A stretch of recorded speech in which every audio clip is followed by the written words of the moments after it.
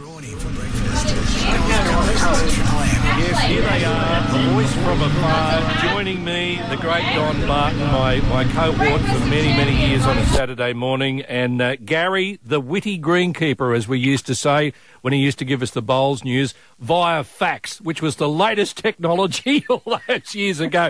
G'day, Whit, how you going? Okay, Strawn, Don. Hello, Whit. I haven't spoken to you for a while. No, it's been a while, mate. It's been a while, yeah. I think you and I are about 21 years older. Mate, and greyer. Yeah. Well, at least you've got some. Yeah, that's right. I tell you what, I'm very grey too. Now, listen, folks, I thought we'd get these two blokes in because we wanted to talk about, and it was 1999. Wow, it's a long time ago, when the boat people arrived at Scott's Head, a monumental moment for the Valley. Yep. And I mean, the whole centre of Australian media and international media was on Scott's Head. What I want to do is just for those people that may be newer to the area or haven't heard the story, tell you how this came about. Now, Don and I used to do Saturday mornings, and remember, this is pre the internet, everybody, okay? And as soon as it started to rain, the phone went berserk. that's right. And the number one question was? Is the soccer on? Is the soccer on? But we used to do other sports as well. Yeah, that's right. So we get people ringing in. And this Saturday in 1999, it was absolutely pouring. And there's cancellations of phones are going off and unbelievable. And one of my favourite phone calls of all time, Whit, when you look back on it, was a bloke that rang up and he said, I want to know if the under-7s is on at Tuffins Lane, you know, the soccer.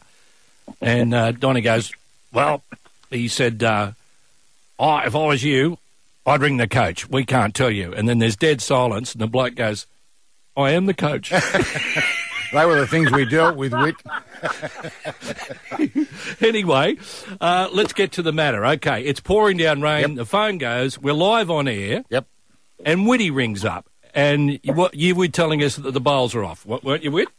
Well, that's right. It'd been pouring down rain, and I thought, well, I can kill two birds with one stone here.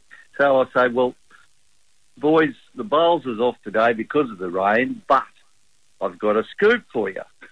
And they said, well, okay, what's the scoop? And I said, you wouldn't believe it, but there's a Chinese tugboat landed on the beach.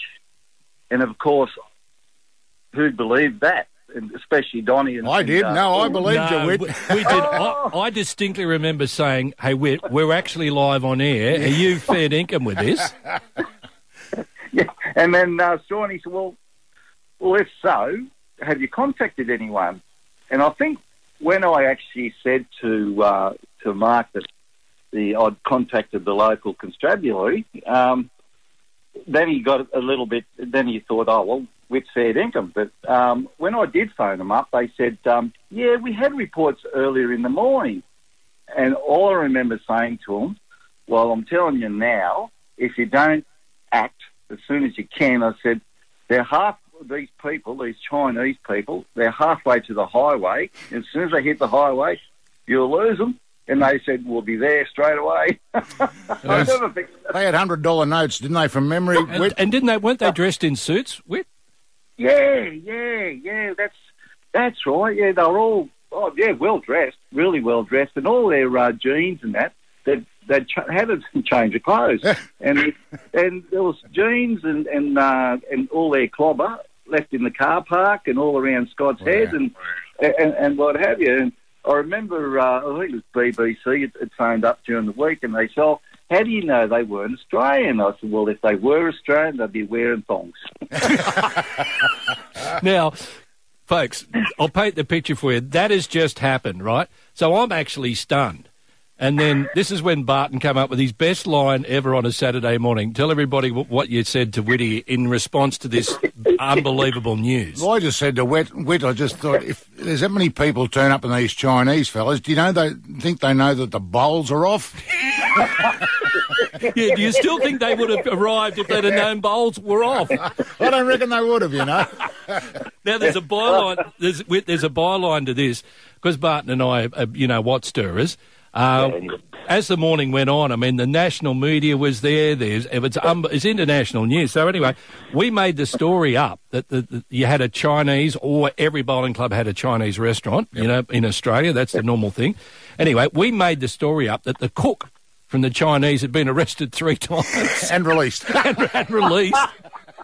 So anyway, that goes on and we're having a laugh. And on the Monday afterwards, the club actually, the Scots Head Bowling Club rang me and say, you know that stupid stuff you were saying on air about the cook? He said, I've just had the Sydney Morning Herald, the bloke from column 8, ring us to see if it's true that the cook was arrested 3 times.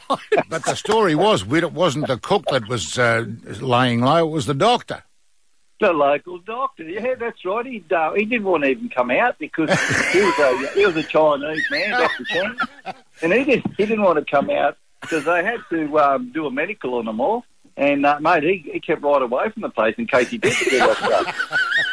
Lovely. Well done. But another funny one was a gentleman came down from Sawtell, or the family came down from Sawtell to have a look at the boat. This is around about, it was after the club had opened. And anyway, he stopped in the club there. He must have had a problem. And he was playing the poker machines. And anyway, he won $4,000 on the pokies. Anyway, they said to him, well, what about the boat? And he said, you know what? He said, F the boat. He said, I'm not worried about it. So he turned around and went back to Sawtell and didn't even see the boat. And he won $4,000. Unbelievable. Look at that. That was, what is it, 23 years ago? Yeah, just 1999. 1999. Unbelievable. Yeah, the 10th of April. Yeah. And it always normally rains around April because it's Easter, you know, and it's because of the moon. But that was one of my funniest memories of all time of doing radio. And that was the only funny thing I said, too. No, it wasn't. In 10 years. No, you're funny, man. A lot of it was very inappropriate. I don't know how you'd go with today's... We wouldn't go. With today's stuff, Donald. I think you get a warning letter every week. But anyway... No, not me. Good on you, Whit. And Whit and I went on when you went back to Queensland with Gimme 5 for Kids. We always... Maxwell was always first. The first bowls day we did, and I remember the first one, DB. We arrived, we got Leo in the limo, pulled up, and Whitty had organised a red carpet they rolled out for us. And then who was it? Was it the Cookie Monster or Ida Down? We get out of the car, and we've got to have... I couldn't make this up. A midi, a Drambuie. I think that was bullying. Bullant, yeah, Bullant organised it. They were middies at Drambuie. It's 11 o'clock in the morning. Never too early. I've never seen Dick Hillard with a tear in his eye, but he had one that day. He did too. I've never been welcomed so much in my life as at Maxwell. He was great. He was really moved by that, you know. And then he soon moved on from that when we asked him to shout, and he sort of... Oh, no, he wouldn't shout. He wouldn't shout. Long Pockets. No, that's right. That was the name on his shirt, Long Pockets. Great to catch up with you, mate. I know you haven't been in the best of health of late, so I don't know if you ran over another Chinaman or what, but anyway, mate, you stay healthy. We'll catch up real soon. Thanks for joining us. See you later, Whit. See you, mate. And Mark, by the way, you there? Yes, mate. Oh, just that... all the best, mate.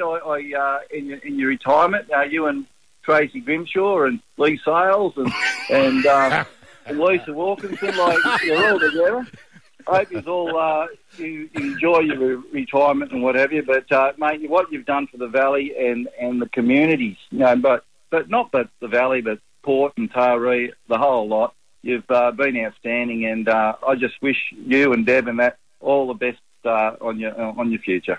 Good on you, mate. I really appreciate it. And as I said, I love this job. I've had some of the funniest times of my life doing this. And I've got lots to do in the future, but it's it's always going to hold a special place in my heart. Good on you, buddy. Thanks, Whit. Cheers, Whit. Cheers, mate. Bye. Strawny's One Last Lap. The Roving Roast. Only on Triple M and the Listener app.